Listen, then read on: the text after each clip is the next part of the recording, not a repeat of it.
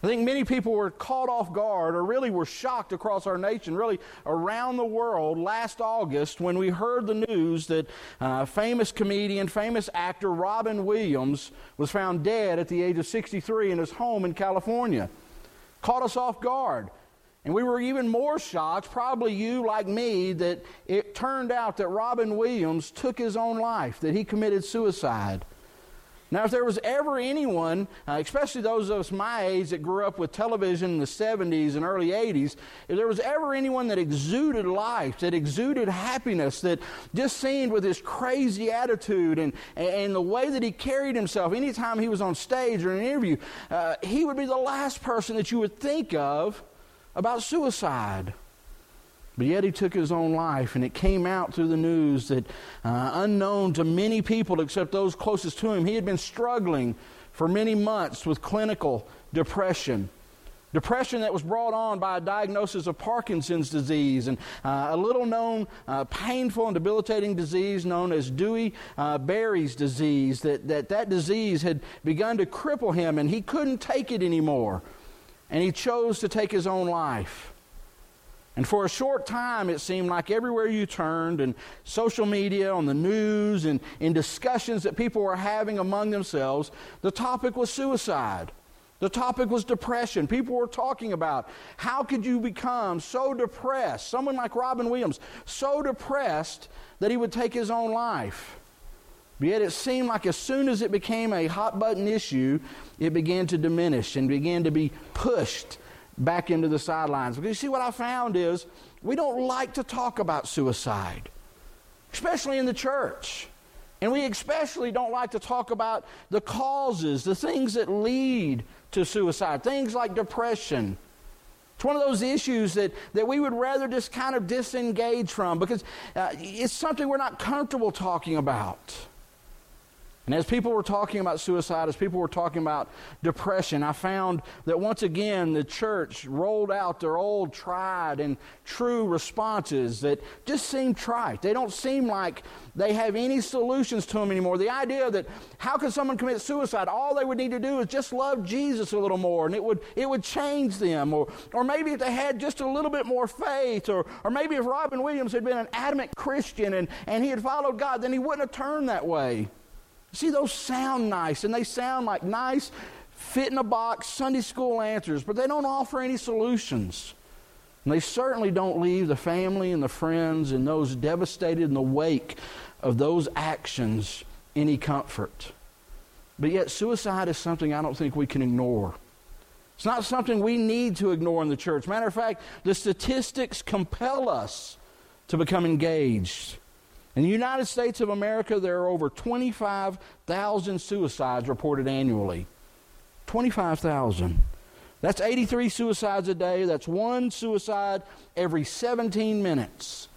So that means that the time that we will spend in church this morning, 3 people in the United States of America will decide to end their life.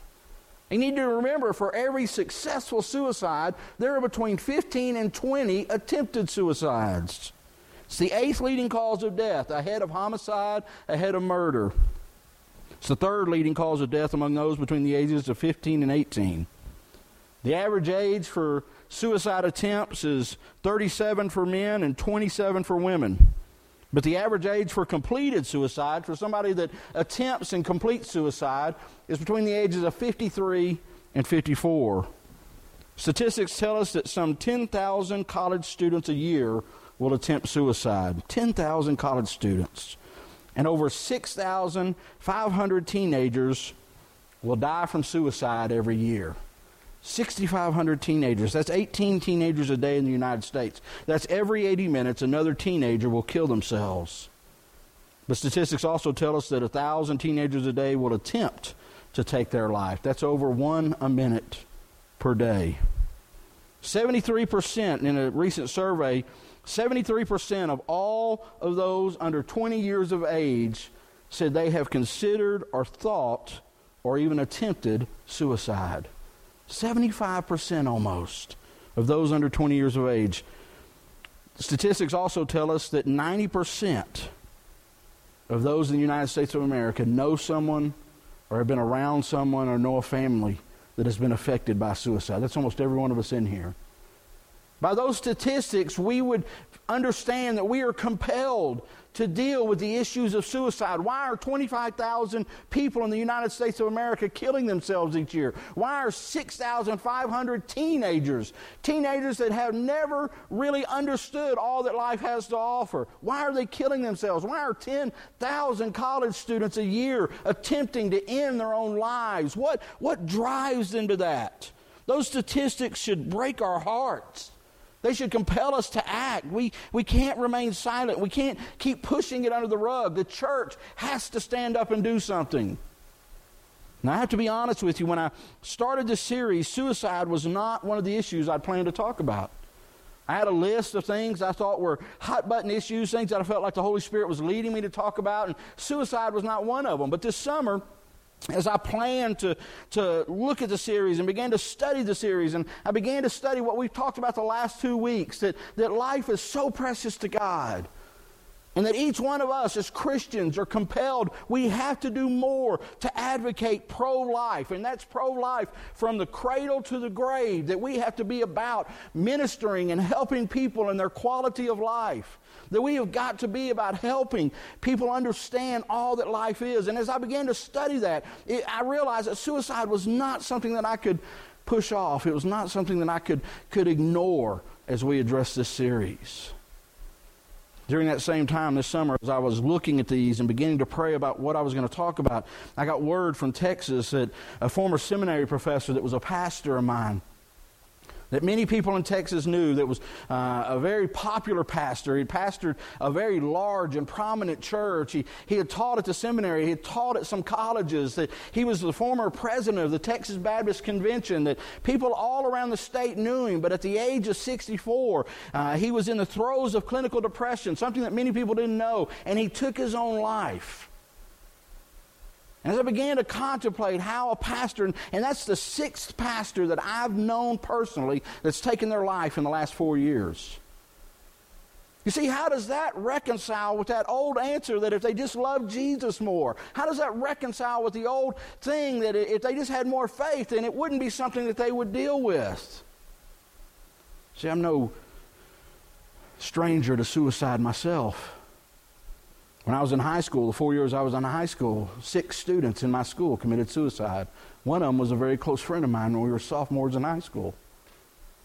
As a student pastor for the last 28 years, I've counseled hundreds probably, of families and students that were struggling with suicide, young adults, college students.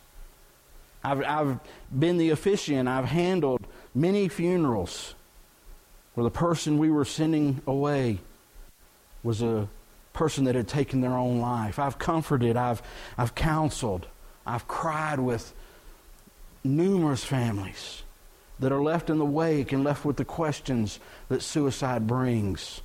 Even my own family. See, almost 12 years ago, my youngest brother, struggling with depression, struggling with the idea that life wasn't turning out the way that he had planned, checked himself into a hotel and overdosed on drugs, leaving a note behind saying that he couldn't handle life anymore. So suicide's not anything new.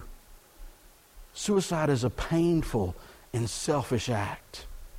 It's an act that robs the person that commits the act of a future. It robs them of all that God has planned for them. It robs them of God's future life that He has for them. But it robs us, those that are left behind. It robs us of seeing that person become all that God had planned for them. It robs us of being a part of their lives and being able to invest in their lives. It is horribly selfish. And the Bible is pretty clear that suicide is a sin. Now, suicide is not the unforgivable sin. You know, we've talked in the last couple of weeks that all life is precious to God. And if life is precious to God and He is the creator of life, then He alone has the authority to end life. And so when we take that authority on ourselves, we sin. But for too long, the church has pushed this idea that somehow suicide, we thought that we could guilt people into not doing it by telling them it's an unforgivable sin. That if they commit suicide, that somehow it rends their relationship with Christ. And that's not the case.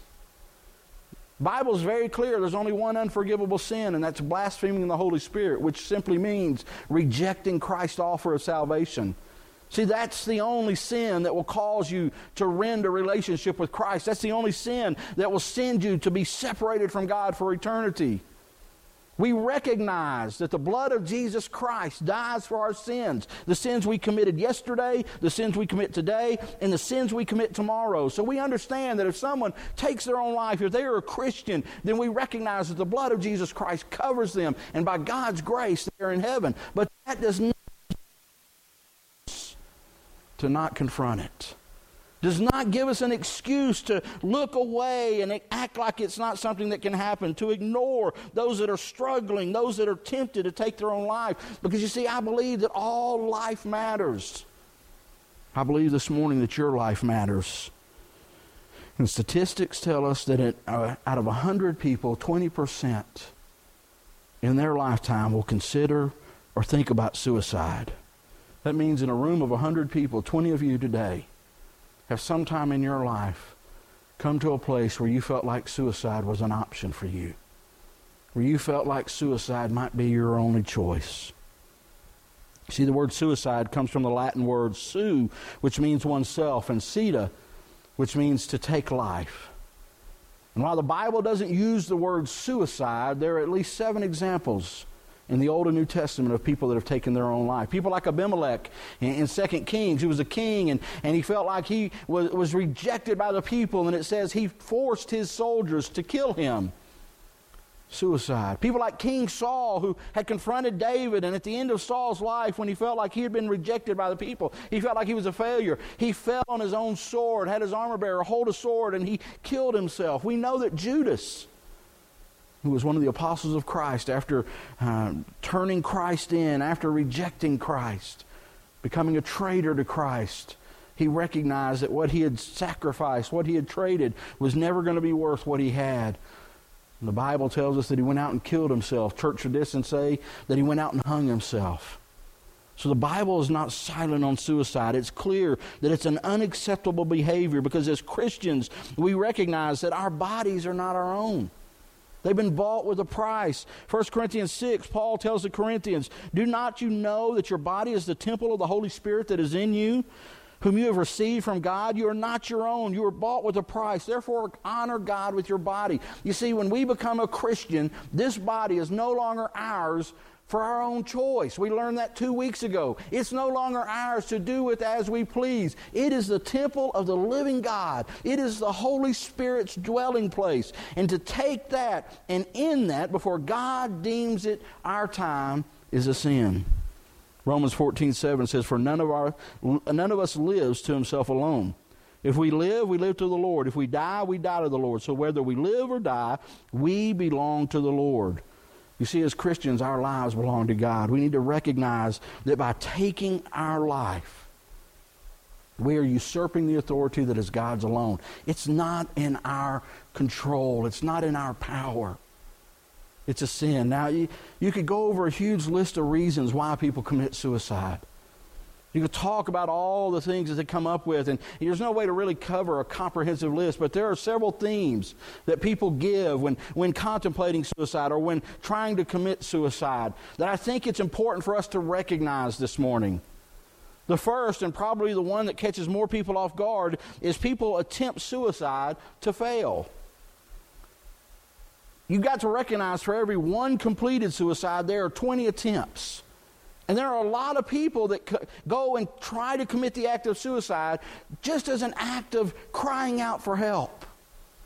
Just as an act of trying to get the people around them, the people that say they love them's attention.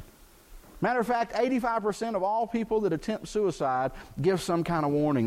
They tell people. They leave hints along the way. They say things to the people that are in their lives. It is a cry for help. But that doesn't mean we can ignore it. You see, people say, well, if somebody's talking about suicide, then surely they're not going to really commit suicide. That's a lie. Many times people will attempt to get others' attention, and so they try to kill themselves. The second thing that people do and list as trying to attempt suicide is to escape the pain and the problems of life.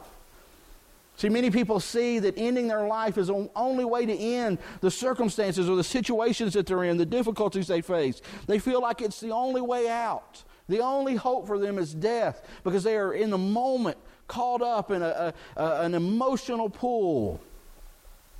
So many times this sign of suicide is not something that they thought out. It's something that just is pressed upon them because of a person, because of a relationship, because of something that happens at work, because of something that doesn't go their way. And they feel like the only hope they have in that moment, in that instant, is to end their life. Many times they feel like it has become a failure in their life, and their only hope is to end what God has started. Another reason that people attempt suicide is they don't feel like they belong. People feel like they've been rejected by friends, by family, by society. And I found in counseling people in this circumstance that no matter how much they're loved, no matter how much their family loves them, no matter how popular they are, no matter how much they've been accepted, their emotion, their heart has told them that they are all alone, that no one cares about them, and they feel isolated. Sometimes in that sense of aloneness, sometimes in that sense of hurt, because they hurt, they want to hurt others. And so they do it really as an act of revenge. They're trying to get everybody back for rejecting them, get everybody back because people have hurt them in the past. People have hurt them at school or hurt them at work or hurt them in a family. And so they think this one-time act is going to get people back. Probably the greatest reason that I feel like people commit suicide is they feel like they have no vision of a brighter future. They feel like it's never going to get any better than this. And they get caught up in a moment of depression, a moment of discouragement. They feel like they've got nothing to live for. Now I want you to recognize this morning that if you're struggling with suicidal thoughts, if you have struggled with suicidal thoughts, if you are in that pathway, that we also have to recognize not only are these reasons that people convince themselves that they need to take their life, but also we need to recognize there is an enemy that is a liar. The Bible tells us that Satan comes to steal, kill, and destroy. And we need to recognize that a lot of times as we begin to get in discouragement, as we face difficult situations, as we face struggles in our marriages, in our workplaces, and at school, and with our cliques, and with our peer groups, or in our finances, as we begin to face difficulties, the enemy will come and begin to whisper in your ear, life's not worth it anymore. No one cares. He's a liar. And many of you this morning have bought into that lie in the past. I want to tell you, he is a liar and the truth isn't in him. We learned 2 weeks ago that you are fearfully and wonderfully made. That God, before the foundations of the earth, had a plan for you. That he has every moment of every day stepped out for you.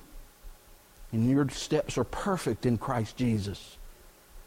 We need to understand why people do what they do. See, I've seen all of these reasons, but the thing I've dealt with more than anything else is this idea of discouragement and depression. And it seems like discouragement and depression will latch on to one of those other reasons and compound it. See, as you get discouraged and you feel alone, all of a sudden that discouragement will drive you to more isolation. That depression will drive you to more isolation. You see, depression is another one of those things we don't like to talk about in church. Depression is one of those things we don't like to admit to those around us. For some reason, we've convinced ourselves that to talk about being depressed, to talk about being discouraged, especially as a Christian, is a lack of faith. Surely Christians should never be discouraged. We have Jesus Christ. Surely Christians should never be in despair. We should never face anxiety. But that's a lie. All of us in this room probably at one time or another have faced discouragement. And discouragement that goes untreated can always lead to depression. So we need to recognize there are levels of depression. From those day-to-day discouragements that you might face that begin to linger and maybe turn into a little deeper discouragement, turn into depression.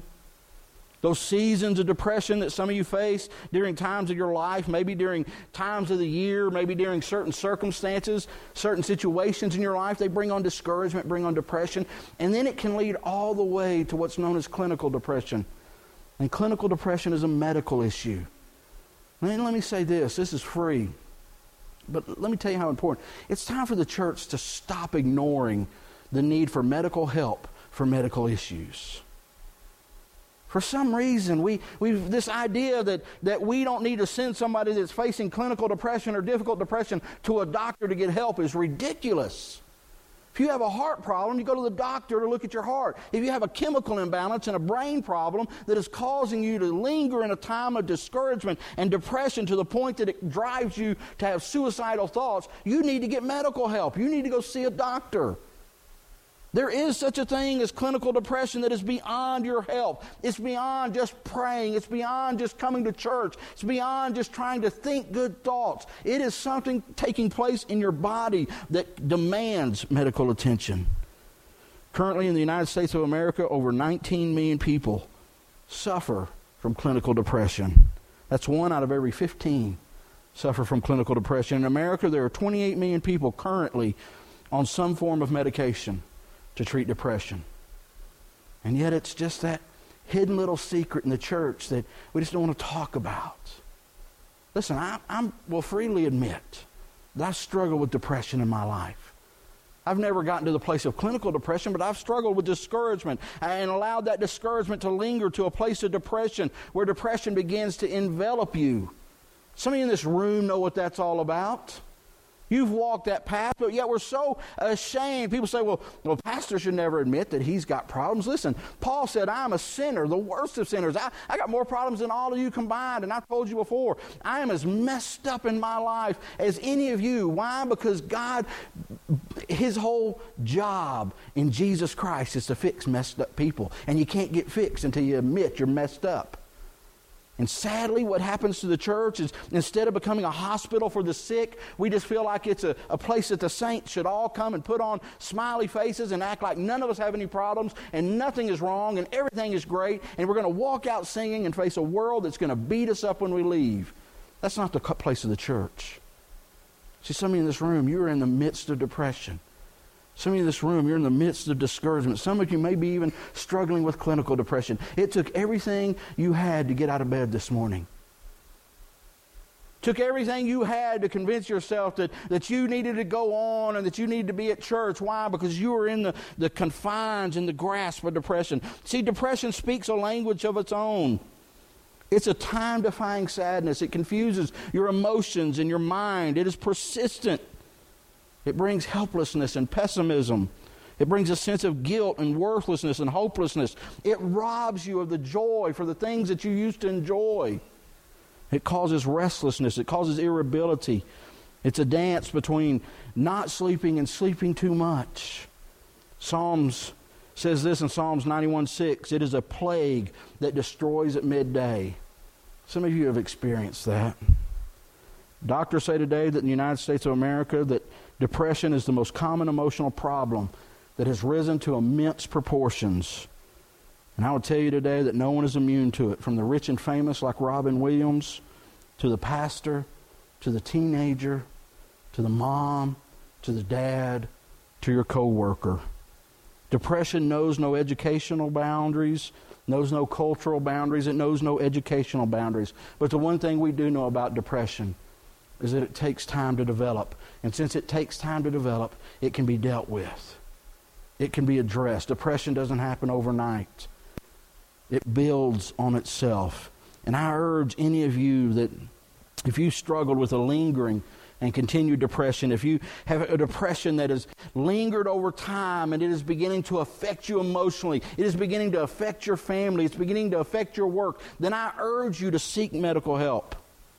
But for those of you that are probably like me, that have dealt with depression in seasons, that understand the triggers that bring on depression, maybe you've dealt with discouragement, maybe you've dealt with that battle, the Bible's not silent on it.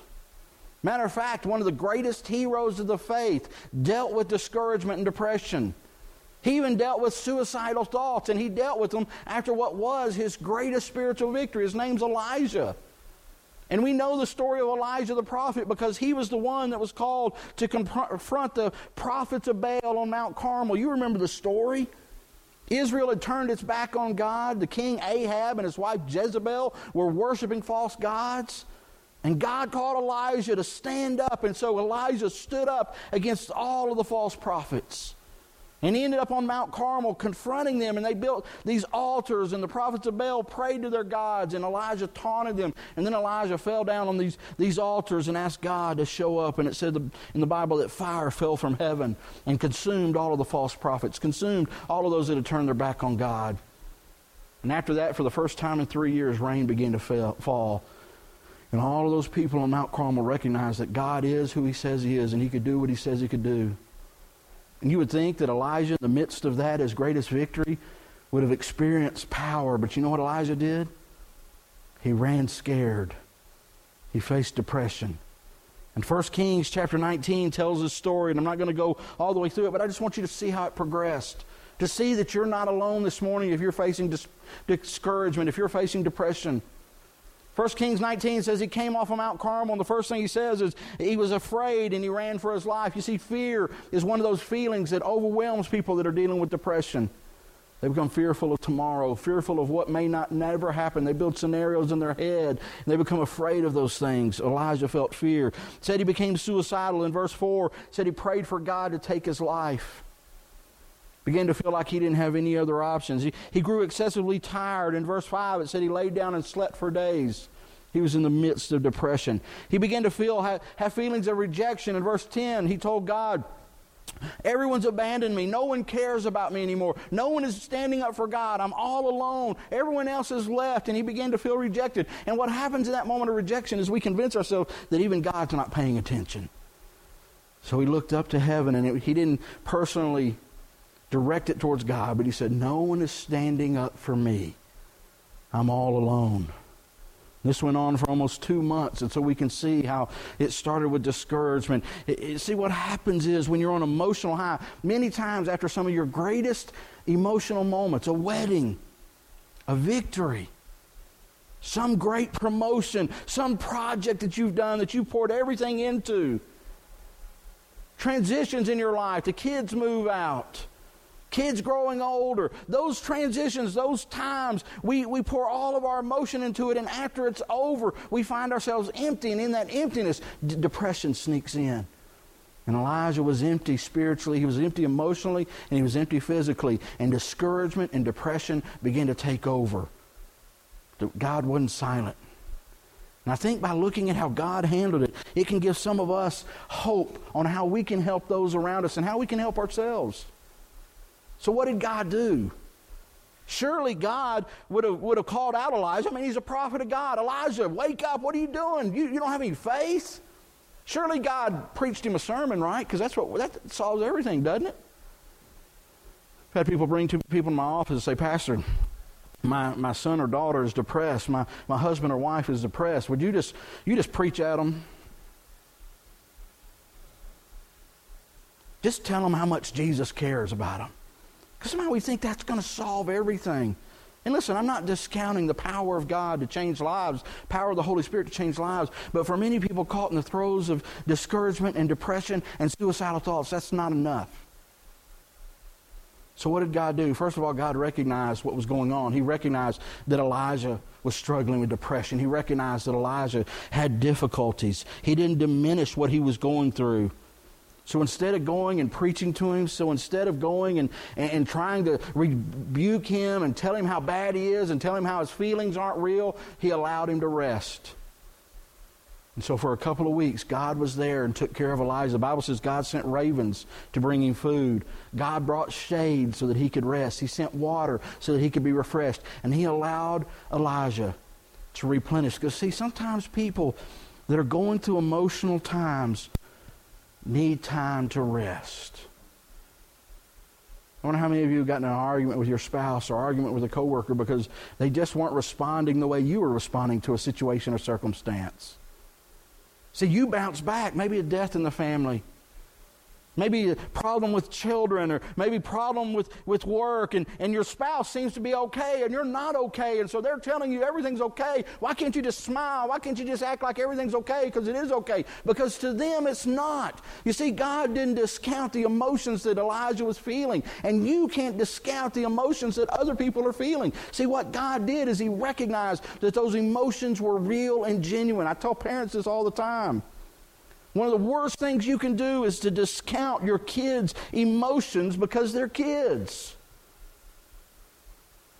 Your child comes and tells you that they're in love. The worst thing you can do is say, you can't spell love. You don't know what love is. You're 16, you're 17. You don't know what love is. Why? Because to them, it is love.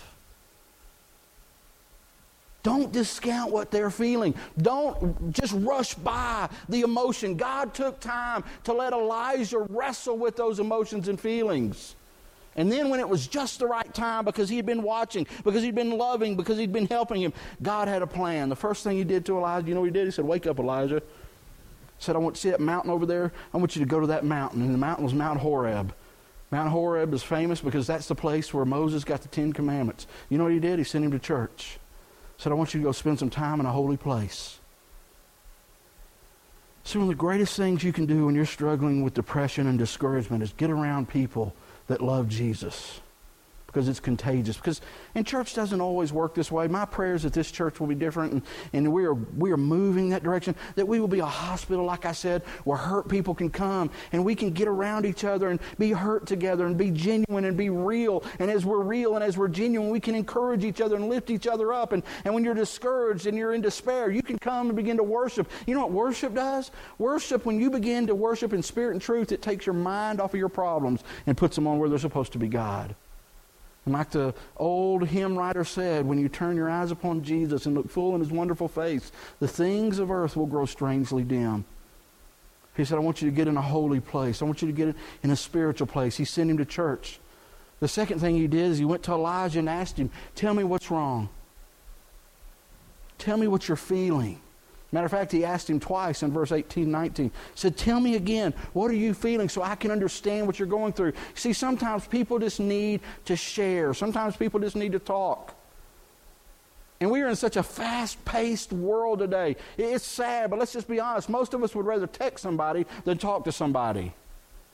We'd rather talk to somebody on the phone than talk to them face-to-face. Why? Because it's easy to disengage. We've got a world around us that everyone is disengaging, and because of that, no one feels like they have anybody to be with. No one feels like anyone is understanding their feelings and their emotions.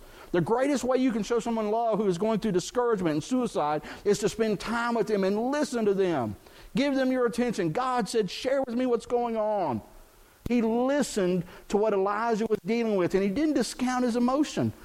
He didn't come back and say, oh, that's stupid, and that's a lie, and you shouldn't believe that. See, those are reactions that we have. That's not planned out response. God listened. And God recognized that as Elijah shared, Elijah was caught up into some bad thinking. Because see, most of the time, bad thinking is what gets us into discouragement and depression. We start thinking no one cares. We start thinking we're all alone. We start thinking there's no answers. You know what Elijah told God when God said, what's wrong? He said, I'm all alone. No one else is worshiping you, God. I'm the only one who's been faithful. And no one else even cares. And God, you're not even paying attention. And so you know what God did? God gently reminded Elijah that he wasn't alone. Matter of fact, God said, listen, I know of at least 7,000 other believers that are just like you, Elijah.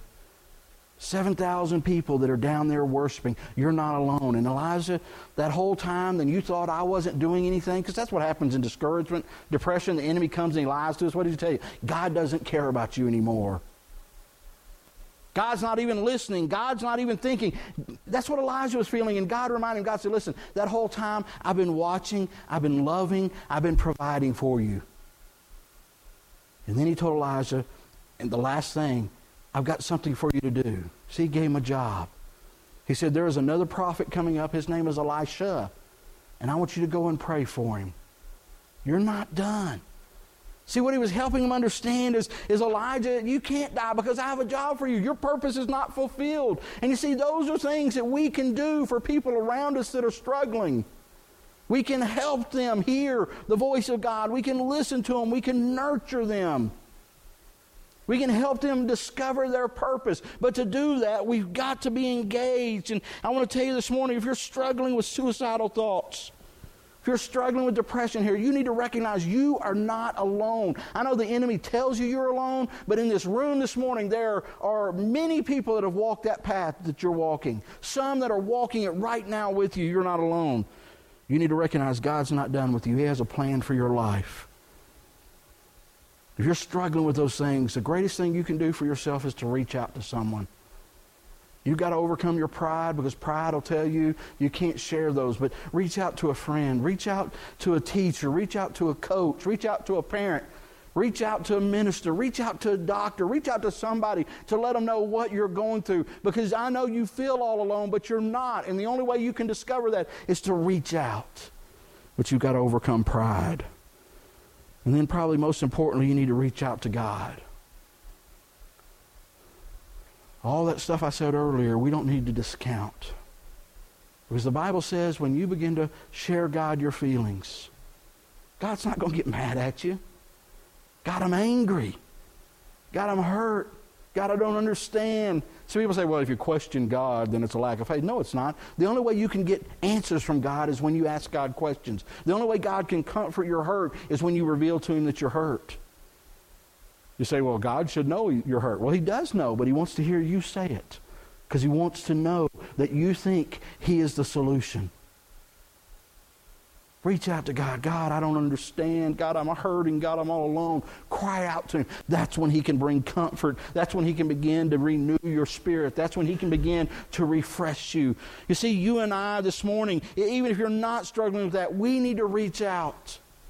We need to do more. We need to open our ears and open our eyes to those around us that are struggling with depression, struggling with suicide, struggling with discouragement. We need to listen to them. We need to pray with them. We need to pray for them. We need to be engaged. And that means coming out of your comfort zone. The pastor that passed away in Texas that I shared earlier, the minister that was leading a sermon, ended the sermon at that funeral with these words. As Christians, we should worry less about whether Christians who have killed themselves go to heaven and worry more about how we can help people like them find hope and joy in living. Our most urgent problem is not the morality of suicide, but the mental and spiritual despair that drags people down to suicide. Loved ones who have died in their own hands, we can safely trust to our gracious God. But loved ones whose spirits are even now slipping silently towards death, those people, those are who we are burdened by. Those are who we have to reach. Then he read Matthew 11. Jesus said, "Come to me, all who are weary and burdened, and I will give you rest. Take my yoke upon you and learn from me, for I am gentle and humble in heart, and you will find rest for your soul. For my yoke is easy and my burden is light." He said God desires for each one of us to have life and live it abundantly. As painful as your experiences are in the days on this earth, we serve a God who can help us overcome those feelings, to experience a deeper meaning of his love. The pain of suicide can run deep. The pain of depression can run deep. And those who have been tempted by it, and for those families who have experienced it, it is a place of darkness. And in those times of despair and sadness, it is critical that we allow God to take over and carry the burdens that we bear. It's only through God's grace that sorrow can be turned to joy. And at the cross of Christ, there is power to heal even the most painful circumstances and paths that we've been on. I want to implore you, church, we have got to engage those around us hurting, those around us in need of help. Because if we don't, no one else will. Let's pray.